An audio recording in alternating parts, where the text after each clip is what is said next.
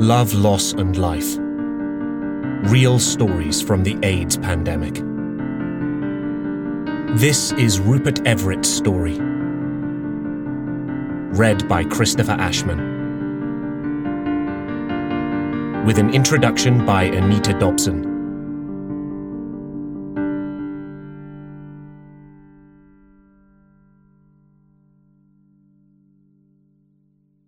Today we understand that HIV can affect anyone of any age, sex or race. But back in the early 1980s, it was a community of gay men who were first impacted by the virus to devastating effect. At a time when this community was just beginning to enjoy some freedoms, a sense of joy and some liberty, an even bigger challenge was on the horizon that would rip this sense of freedom apart and decimate a generation.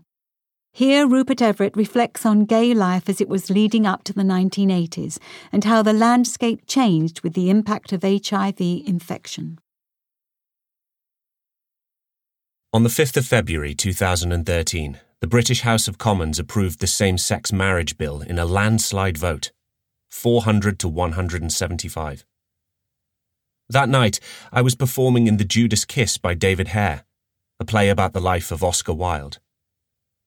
It was an extraordinary evening to be playing Oscar, a man whose life was destroyed because he was a homosexual, with 2 years of hard labour for gross indecency, followed by 3 sad years of exile.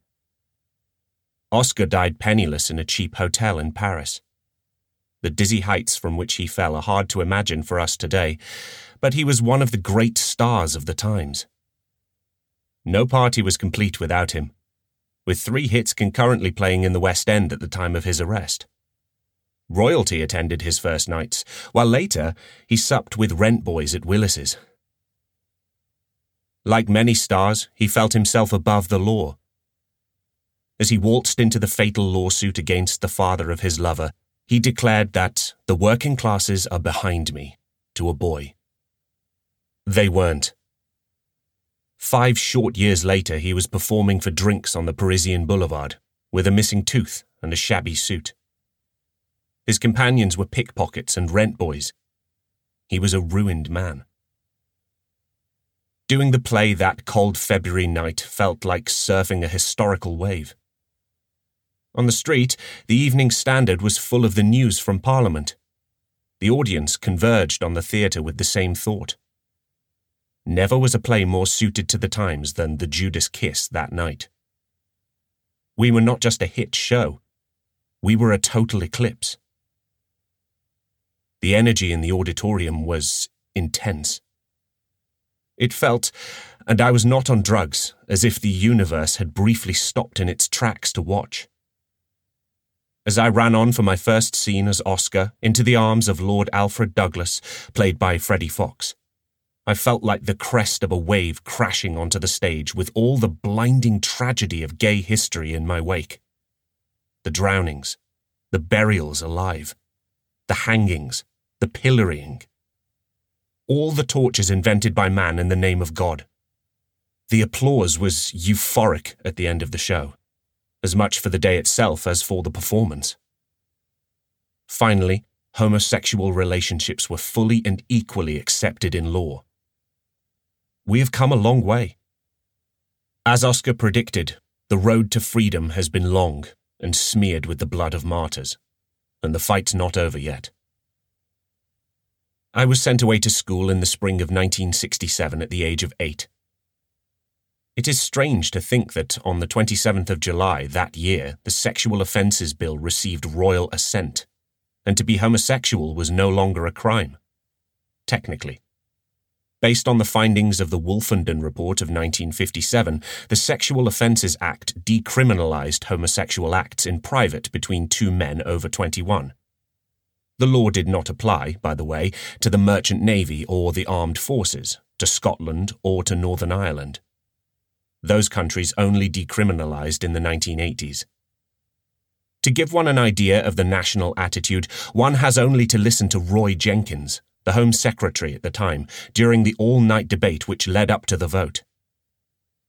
He declared that those who suffer from this disability carry a great weight of shame all their lives. and he was on our side. The act did little to stop a steady rise in prosecutions as the police took it upon themselves to raid clubs and bars, parks and bathhouses, anywhere public displays of homosexuality could be found or tricked out. London in the mid-70s was still caked in soot, a post-war city of bedsits and mansion flats where the rich, hardly rich by today's standards, and the poor still rubbed shoulders. If you could sing for your supper, you could get by on £4 a week, crashing at other people's houses, eating at greasy spoons and vaulting the barriers at the underground, with a spot of light grazing at Harrods if provisions were running low. Nobody worried about the future. Nothing was written down, so you found your way about using your nose. Pretty quickly, I sniffed out the forbidden city behind the crumbling facade of respectable Kensington. Following a man down the King's Road one night, I discovered a sex club called the Gigolo. With my heart in my mouth, I descended a thin, rickety staircase, not knowing exactly where I was going, but following some interior sat-nav, the same one that makes birds fly south, etc., into a writhing cavern of bodies under a naked red light bulb. Rocket Man was on the record player, and I felt quite suddenly as if I had disappeared from my own life.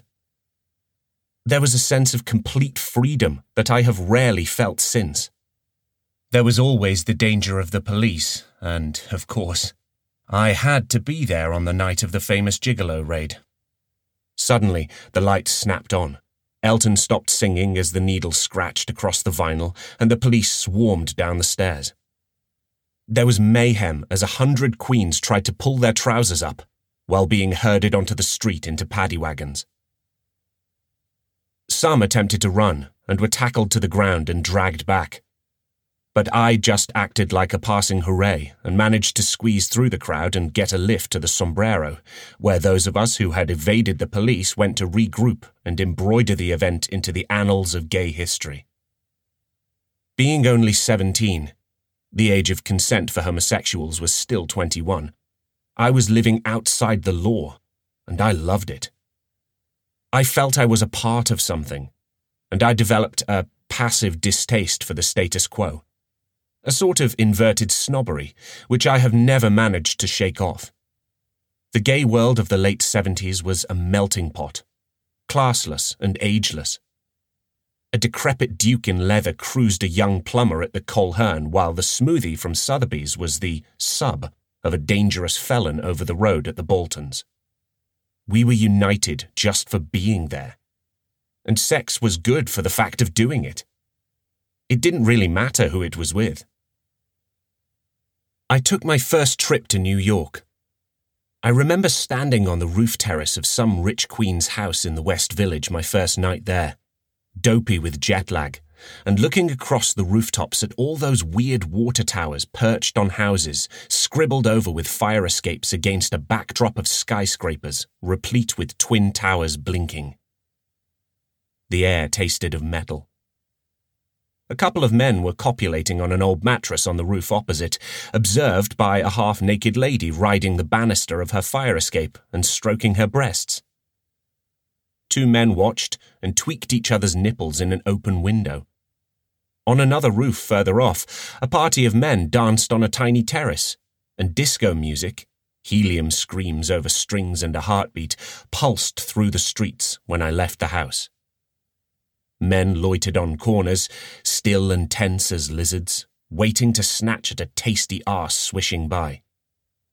I could hardly breathe with the excitement. The whole city seemed poised for the sexual act.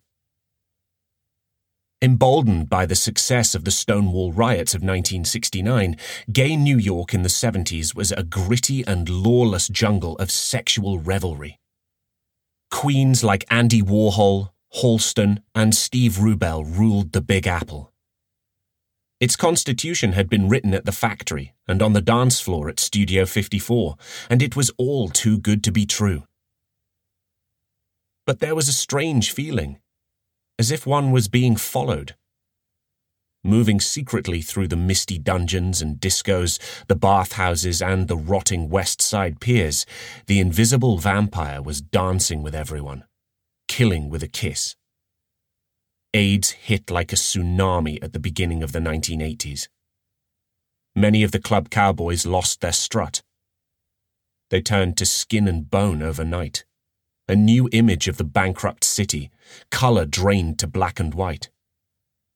They shuffled through the crowds wrapped in oversized scarves against the chill wind or a cold stare, but their glazed eyes and hollow cheeks gave them away. Parents held their children close as these queens limped by. Meanwhile, back in the UK, I had become a West End star, playing a gay schoolboy groomed for treason in a play by Julian Mitchell called Another Country. I mention this fact not to draw attention to my patchy career, but because it was remarkable. A contradiction, that a story about boys falling in love with each other achieved commercial success during such conservative times. This was when I first heard about the gay cancer. I turned on the telly one night and a boy's face appeared. He was someone I had been sleeping with on and off for years. In that split second before the sound came up, I knew. He was one of the early cases. Nothing would ever be the same. The next week, we went to war. A doctored poster of Ronald Reagan suddenly appeared all over America, plastered on walls at night by activists. He seemed to have Kaposi's sarcoma all over his face. It touched a nerve. Reagan had never once uttered the word AIDS in 8 years in office. The organization ACT UP took to the streets and, for the first time since Stonewall, when the police raised their batons, the gays fought back. Silence equals death was their mantra. The television images were horrendous and surreal. Young men streaming with blood being dragged from the steps of churches by policemen in spacesuits. Women joined the fight, outraged by what they saw. Mothers stitched panels onto the AIDS quilt and took it to Washington, D.C. in a protest for their dead sons. The Princess of Wales walked into a hospital in Harlem and hugged a 7-year-old boy in blue pajamas. AIDS and all, for the whole world to see. The Daily Mail lit the fire that ended up as Section 28, reporting in 1983 that a book entitled Jenny Lives with Eric and Martin, about a little girl who lives with her father and his homosexual lover, was available at a school library run by the Inner London Education Authority.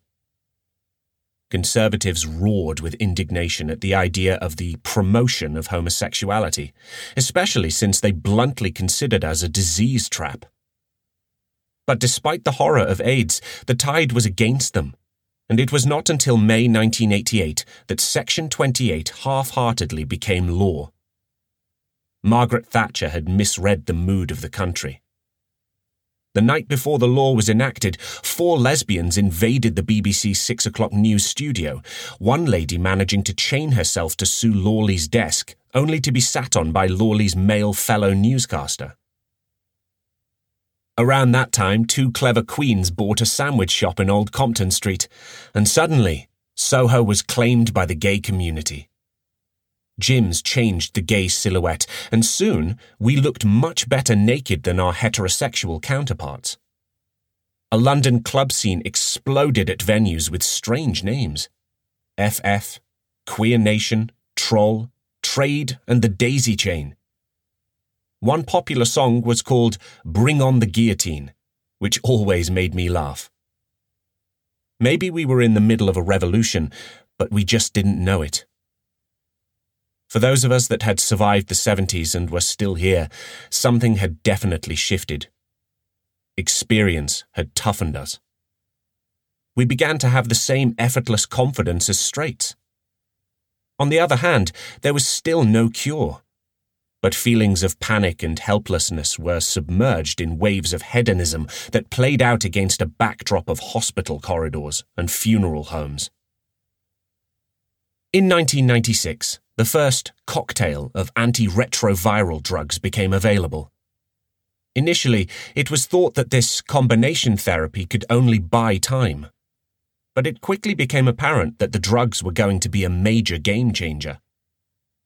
If you didn't become resistant and could tolerate them long enough, 28 pills a day at various intervals, before food, after food, waking and sleeping, they could even turn around your numbers and, this was the elixir, render you undetectable.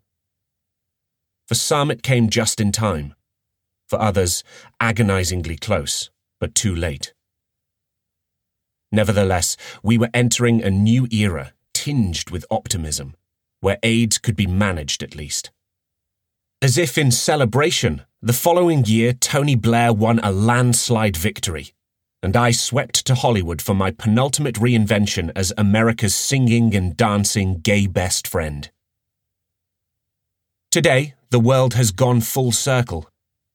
Gay people seem to be doing all the decent things the straights used to do, getting married, having babies, and recycling. I feel like an old grandmother, sitting in my rocking chair. The past is all twinkling lights on a snowy night.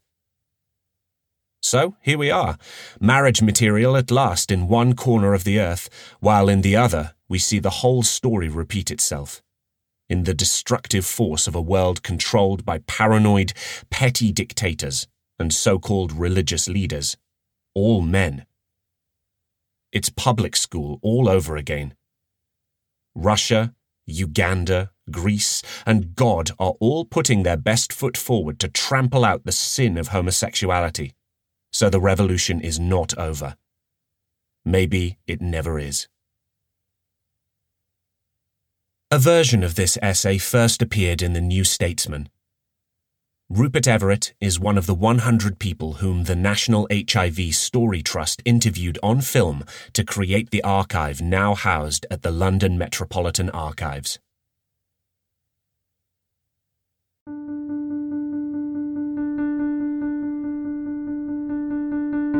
Thank you for listening to this story from Love, Loss and Life, a collection of stories reflecting on 40 years of the AIDS pandemic in the 80s and 90s.